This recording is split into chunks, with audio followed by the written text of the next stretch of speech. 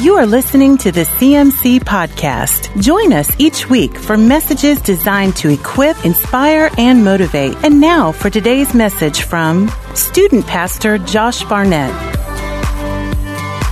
Well, I want to dive into this. If you missed last week, I really want to encourage you to go listen to it, because I'm not going to dive into like a lot of the little nuances. I want to get straight into this, but basically in Romans chapter 9, if you want to go ahead and turn there, Romans chapter 9, we're going to begin in verse 14 tonight. We got through the first 13.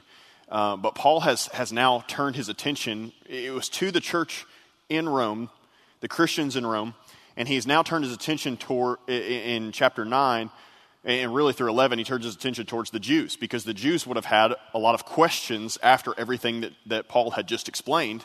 And one of the main questions would be like, well, if Jesus is the Messiah and we're the chosen people, how come not all the Jews are believing? They're looking around and going, it's a small few here that are believing that Jesus is the Messiah. So there would have been confusion, and Paul would have known that. So he is addressing that confusion. He's answering those questions, and he begins by saying, hey, listen, just because you're a child of Abraham, just because you're a descendant of Abraham, doesn't make you a true Israelite. And he goes back and he shows it wasn't Ishmael, it was Isaac. And so just because you were the offspring of Abraham doesn't make you God's true chosen people. And then he goes into Jacob and Esau, and he's showing how God has just been electing or choosing a certain group of people to bring the Messiah through, all the way till now. God's chosen people are those who would choose to follow Christ, who would choose to follow Jesus as the Messiah. And I want to make this point too before we dive into verse 14, is God's choice of Abraham was not a choice over the other nations, but a choice for the sake of the nations. His choice of Abraham was not a choice over the other nations. It was a choice for the sake of the other nations. You don't find really anything in Scripture, and really in life now, you don't find where God does anything apart from co-laboring with a man. And so he likes to use the things in which he created. He likes to use his angels, and he likes to use us. He wants to co-labor with us. And so what God said is, he looked down and he said, Abraham, I'm going to choose you to bless the nations. And it wasn't a choice over the other nations. It was a choice of like, you're going to show my love to the nations of the world. So a lot of people get caught up on that word elect, but the elect are simply chosen for the sake of those who are not yet elect.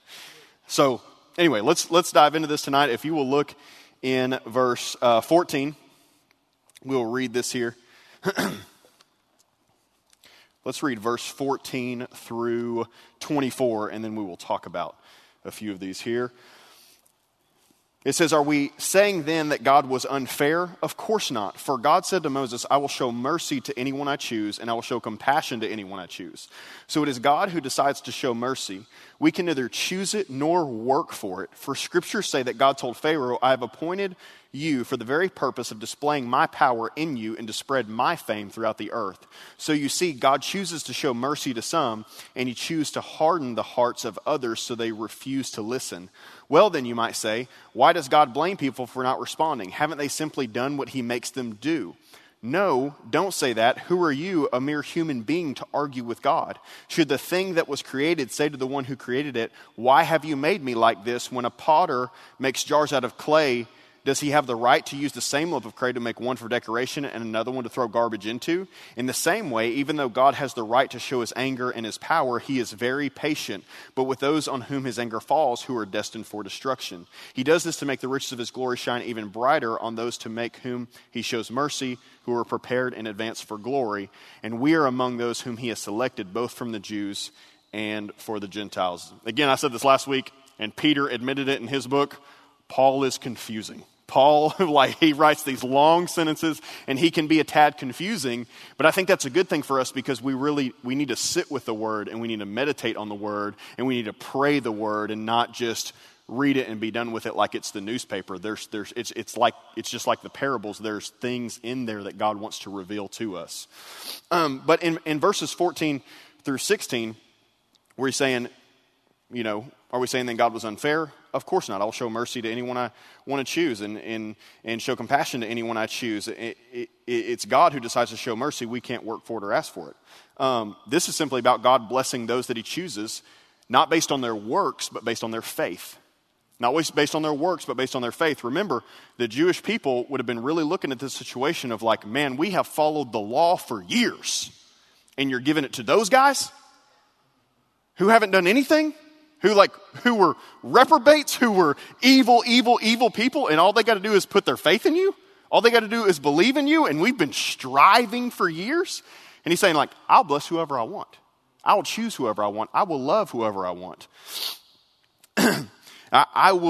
This is all about us getting access to God by our faith in Christ and not by obeying the law, is simply what Paul is answering here. We all receive the mercy and kindness of God, not based on anything that we do, but based on his nature, based on his character.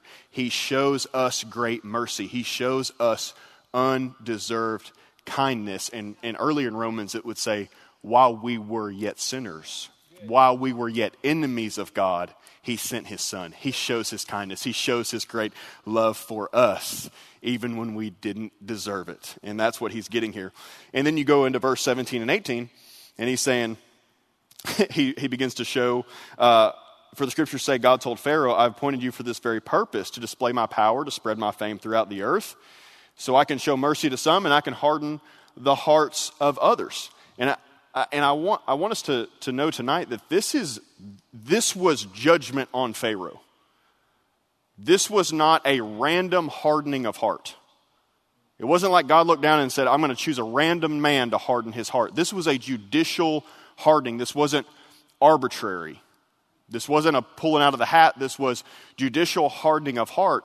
And it was because Pharaoh had already hardened his heart towards God.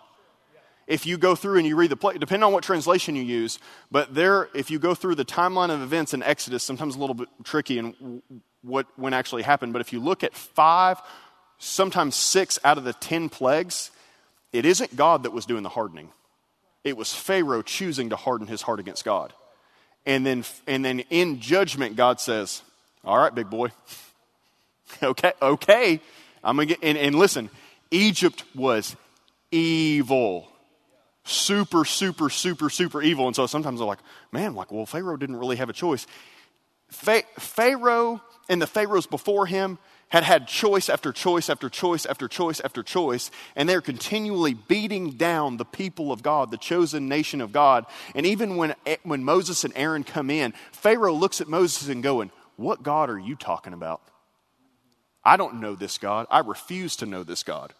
And just kind of scoffs at him. And so God says, okay, you can have. It's Romans chapter 1. It goes back to that where if you want this, God loves you enough to say, okay, this is what you get. And so we have to see this was a judicial hardening. This was God's judgment against Pharaoh because of the way he had treated the Israelites and because he refused to repent.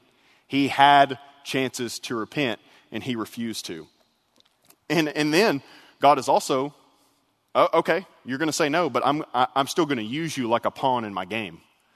I said it last week. We've got to come to the place of knowing the cross was God's plan, but he used the enemy to facilitate his plan. The cross was God's plan, but he used the enemy like a pawn in his game to facilitate his plan. So God uses Pharaoh to spread his name, his glory throughout the world. I mean, you think about it. When the Israelites got to the promised land, the Canaanites were terrified. Why? Because they had heard what the God of the Israelites had done to the nation of Egypt. Because the nation of Egypt was the most powerful, and by comparison, maybe still the most powerful empire that the world has ever seen. And this God came in and whooped a bunch of slaves, got out of this nation because of what their God did. They weren't warriors, they weren't fighters, they weren't whatever, and it spread throughout the whole world what their God had done. And so they showed up into Canaan, and Canaan was terrified of Israel because of what God had done to the Egyptians, to Pharaoh. We can say that doesn't sound fair, but if you go through and read it, it was Pharaoh's choice over and over and over again. If you look at verse 18, it says, so you see, God chooses to show mercy to some, and he chooses to harden the hearts of others, so they refuse to listen. Jesus Jesus did this. Actually, Isaiah prophesied that Jesus was going to do this, that the Messiah was going to come, and there were going to be those who refuse to listen to Jesus. And so Paul is going, if he hardened Pharaoh's heart, don't you think he can also harden your heart? Because the Jews are going, why isn't everybody believing? Why aren't all the Jews believing? And he's saying, because their hearts are hard towards me. They've rejected me. They've rejected my prophets over and over and over and over again. And you even see Jesus. And this is where there's some things that are just kind of hard to marry in Scripture. Like I said last week, his love is complicated. God's a little bit more complicated than we are. As the heavens are higher than the earth, so are his ways and thoughts higher than our thoughts. And so I can't expect my little cup of a mind to hold the Pacific Ocean.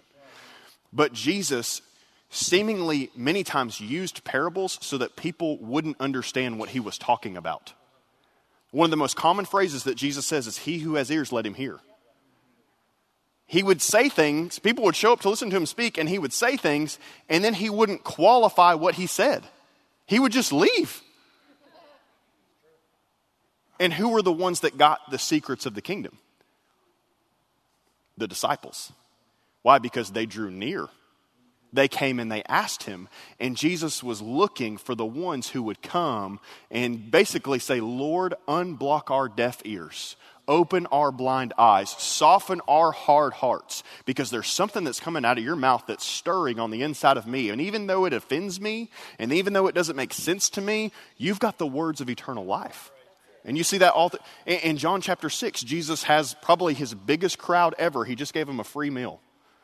Biggest crowd ever, 25, 30,000 people, arguably. And he looks at them and says, if you don't eat my flesh and drink my blood, you have no part with me. See ya. And that's where people were going, what? Eat you and drink you? What are you talking about, Jesus? And so many people were leaving that Jesus turns to his disciples and says, are you going to leave too? Before explaining it to him, just says, are you going to leave too? And so we've got to understand that even Jesus did these things. People's ears were closed, eyes were shut, hearts were hard, because it was the thing that was getting him to the cross. So that it was God's plan that he would be crucified. He was getting himself to the cross. It didn't say that their ears were going to stay closed forever. It didn't say that their eyes were going to stay closed forever. It didn't say their hearts were going to stay hard forever. But to fulfill God's plan to get to the cross, these were the things that had to happen in order for him to get there. Jesus chose Judas. He chose his own. Judas healed people. Judas was one of the 70 that got sent out and saw great miracles. He was the one that betrayed Jesus, the one that was constantly stealing from Jesus. And Jesus said it was predestined, the one to fall away. I kept all of those that you said, but one was predestined to fall away. And some of that's kind of hard for us to marry. Some of that's kind of hard for us to see. Pastor Tim preached a great sermon on Judas a couple months ago now. It was so good. But one of the things he says is that Judas wasn't past repentance.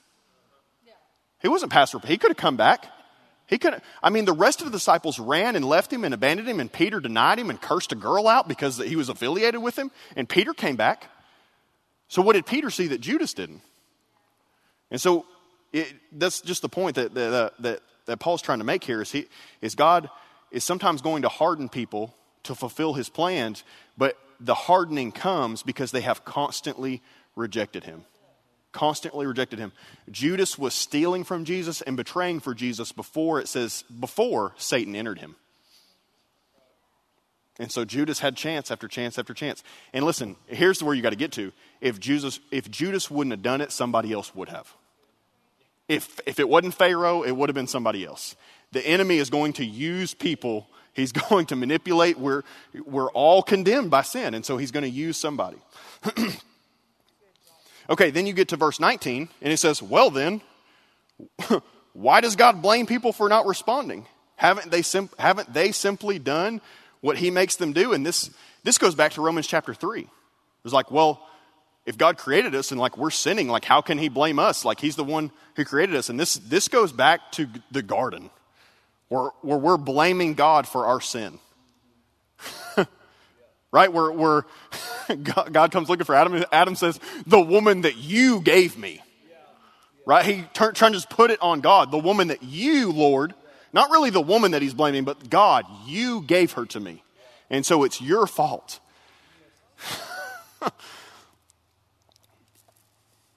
This is our intellect. This is our justice. This is our thoughts.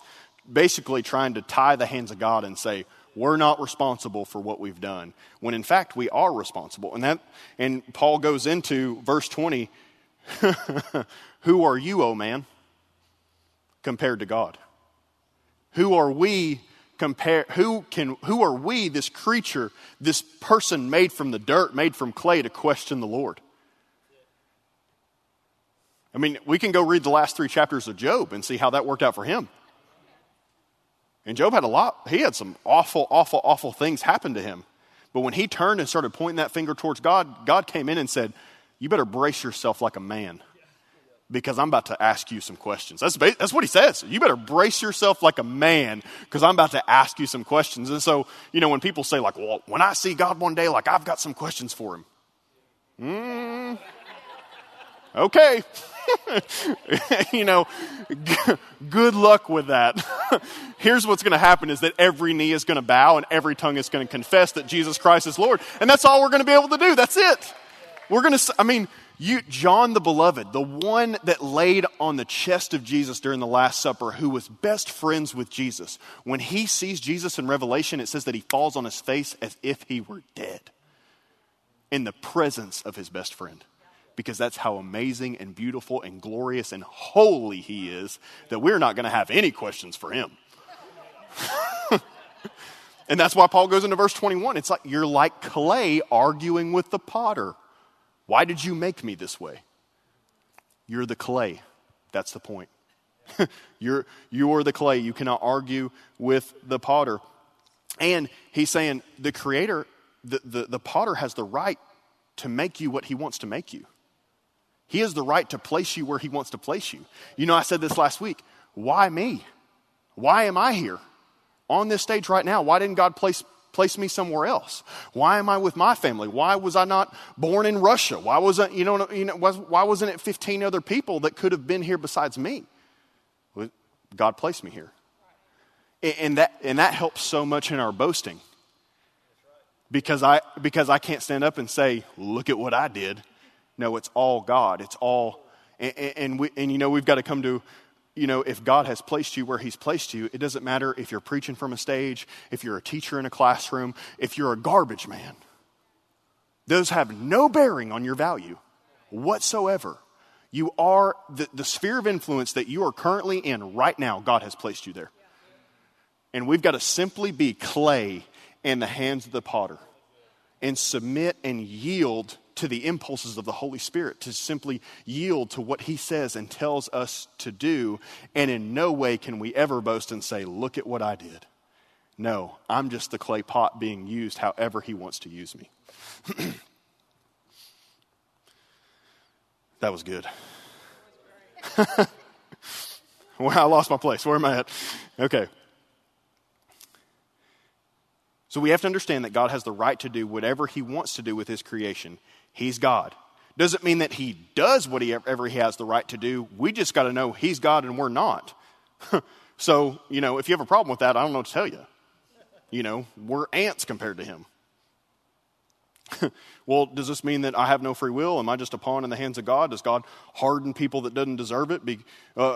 Does he do it before they can come to Christ? Here's the deal. I think sometimes as Gentiles, we read too much into this. Because Paul is making clear examples to the Jews. They would have clearly got this and it would have clicked with them right away.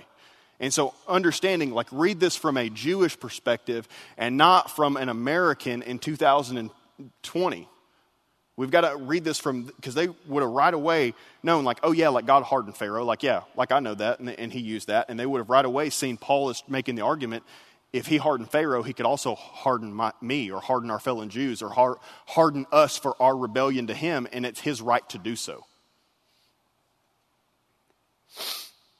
And Paul's main point is to use Pharaoh as an example of the hard hearts of the Jews who do not believe that Jesus is the Messiah. He's honestly not trying to explain the complicated theme of Pharaoh's heart. His main point with Pharaoh is that God's purpose to bless cannot be thwarted by heinous human evil. His main point with Pharaoh is that whatever God purposes, it cannot be thwarted by evil. It cannot be thwarted by hard hearts. It's always going to happen. The crucifixion of Jesus was actually part of God's plan to bring blessing to all nations. And the fact that God can steer evil towards his purposes doesn't mean that he engineered the evil. Pharaoh is responsible for his own evil, just like the Jews were, just like you and I are. All are condemned, therefore all can be saved. And he goes on to make that point later on, I think in chapter 11. So for us, Gentiles in 2020, here's the simple thing. Just don't be like Pharaoh. That's it. Don't read so much into this and get caught up in like, will this and will this, will this. If you even have those questions, your heart's not hard. So you don't have to be fearful of it. Just don't be evil like Pharaoh. And you'll be good to go. And understand that those evil things that have happened to you, they were facilitated by the enemy, but God will use them. God will use the evil people in your life. He'll use the hurt. He'll use the wounds. He'll use those places because it's the enemy that comes to steal, kill, and destroy. And I'll just say this, like I would not be here on this stage right now if my house hadn't burned to the ground when I was 11 years old in the backwoods of Mississippi. Did God cause that? No, but he used it. I think it was the enemy trying to take me out, trying to take my family out. Did God cause it? No, but he definitely used it. And he used it to somehow position me here now, in my life now. Well, I would have never met my wife. I would have never had my kids. None of that would have ever happened. And so understand, nothing can separate us from the love of God. Nothing can separate us from the plan of God, the destiny of God, not even yourself. You might be able to delay, but you cannot derail God's plan for your life. He's coming for you. All right, we got to move on. Y'all are holding me up. Verse 25.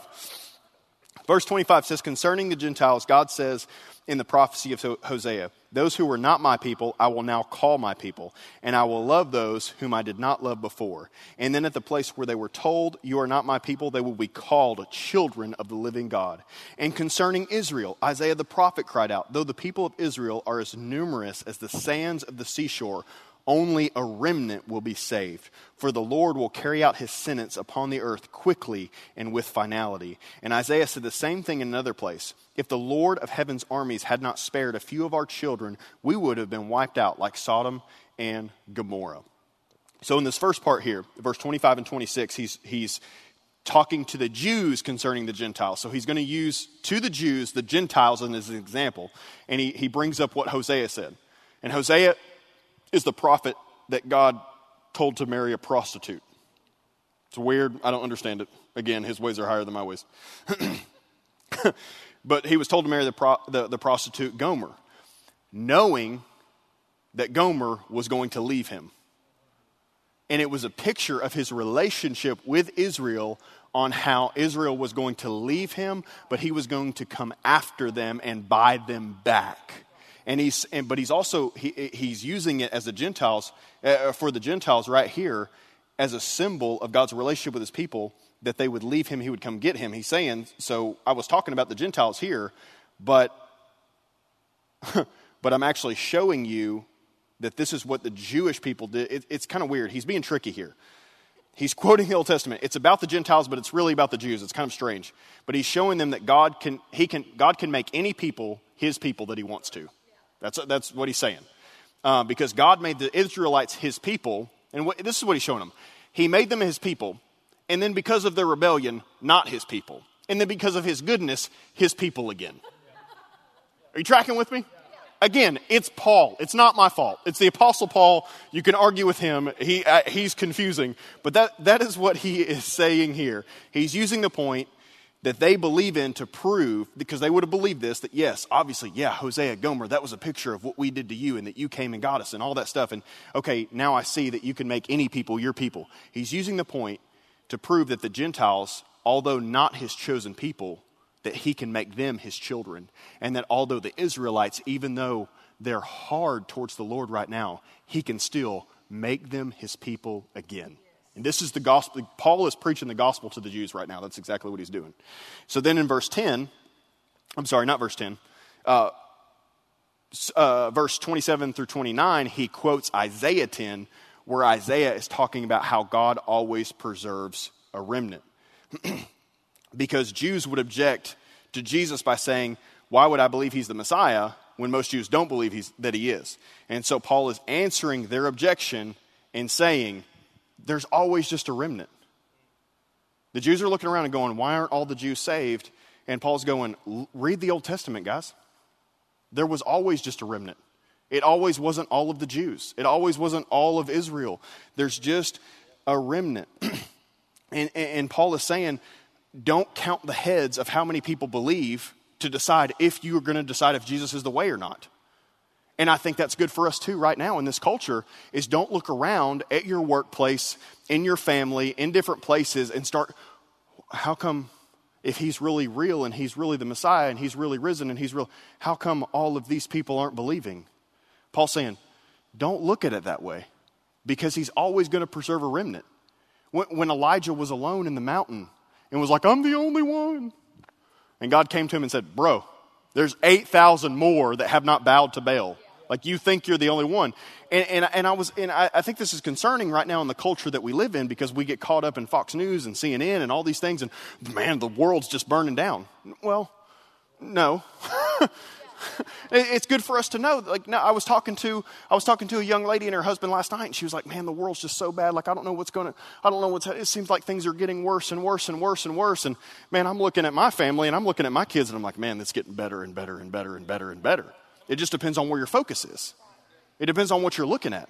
And I know that we are in a kingdom that's ever expanding, that's always growing, that's always advancing, that the gates of hell will not prevail against the church. Never, ever, ever. The church is always going to be here. And so that's what Paul is saying. Like, guys, chill on the head count. Just believe in him. And that's what we got to do. Like, it doesn't matter if you're the only one, because if it's you and Jesus, you're the majority. Okay, like we're good. Chill on the head count. All right, last part here. Verse 30. We'll finish it out. What does all this mean? Even though the Gentiles were not trying to follow God's standards, they were made right with God, and it was by faith that this took place. But the people of Israel, who tried so hard to get right with God by keeping the law, never succeeded. Why not? Because they were trying to get right with God by keeping the law instead of by trusting in him. They stumbled over the great rock in their path. God warned them of this in scriptures when he said, I am placing a stone in Jerusalem that makes people stumble, a rock that makes them fall. But anyone who trusts in him will never be disgraced. And so Paul's going to use a really sharp contrast to end here, especially in verse 30 and 31, because he's showing the Gentiles, they were made right with God by not even trying. They were made right with God by their faith. The Jews have tried so hard to obey the law, but they couldn't get it right no matter how hard they tried. And so from a Jew standpoint, it's like, man, this doesn't seem fair. This doesn't seem fair. And that's Paul's point. Right. It's not fair, because he's that good. He's that awesome. He's that full of grace. And Paul is trying to show them, you tried to obey the law, but you didn't. You tried to get it right, but you blew it. And so in God's grace, he's coming, and while the law was good, he's provided a better way for you now. And so you can rejoice for the Gentiles. Rejoice for your brothers is what he's saying. Like, come on, guys. Like, it's not about all of that. Israel failed because they were trying to obtain righteousness through obedience to the law, and the Gentiles simply had to put their trust in him. And they pursued the law, maybe even with the right motive. Not that meant necessarily that it was a bad motive, but they could never successfully fulfill the law.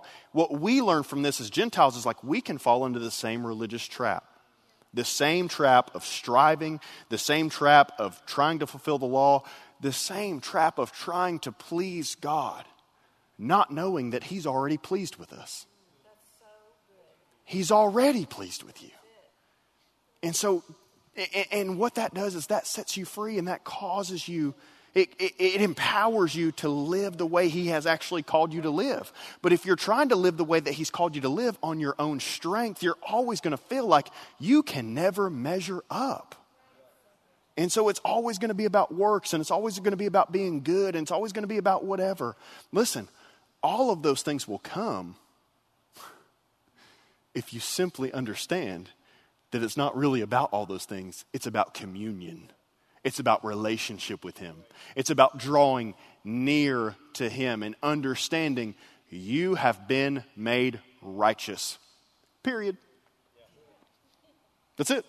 You've been made righteous, period. Not by anything that you've done. And that was Paul's all the way to Romans 8. That was his whole deal. And then he ends it with saying that, man, it's because of Jesus. The Jews are stumbling over Jesus. And the main reason the Jews are stumbling over Jesus is because He didn't come the way they wanted Him to come. They wanted Him to come and be a political figure. And there's still Jews all over the world waiting for Him to come and be a political figure and overthrow everybody else. And Jesus is like, man, again, God doesn't do He doesn't do things the way we expect Him to do. And we've got to be okay with that. We've got to simply put our faith and our trust in Him. But Jesus became a stumbling block to them because they tried so long to obey the law to every detail. These Gentiles get this free gift. It doesn't seem fair. But really, Paul's saying, man, you guys should be honored. You should be honored that you are the chosen people of God, that that He chose to come through us. But instead, they're stumbling over Him because they think it's not fair, because He didn't come the way they wanted to. They're offended. I'm going to end with this quote, and then we'll pray. It says, so the Gentiles achieved that which the Jews could not achieve because they were seeking to find it by the law. But the Gentiles, accepting by faith, attained to the righteousness of God through faith. As the Jews stumbled over Jesus Christ, we have accepted Him. We have received Him because of our faith in Jesus Christ. God imputes our faith for righteousness, and He accounts us righteous even as He is righteous.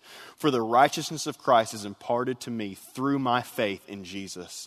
So I am now clothed, not in my own righteousness, which is of the law, but of the righteousness which is of Christ through faith. Paul is saying, how do you like it?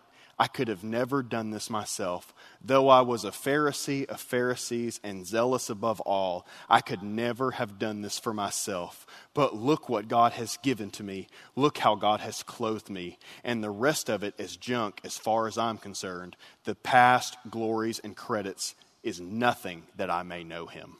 So good. Amen. Y'all stand with me. Let's pray. Hey, I finished Romans 9 tonight. That's a miracle right there. Praise the Lord. We'll continue in Romans 10 next week, and Paul's going to continue to lay some things out for the Jews. But Romans is so good, and I feel like this is so good for our hearts. It's so good for our church. It's so good for us. And I think sometimes we get caught up in, I know that stuff. I've read Romans before. But I always go back to C.S. Lewis. He said, we need to be reminded more than we need to be instructed. Because we leak. We leak. And so we constantly have to be filled up. We've got to be washed by the water of the Word. Amen? Let's pray.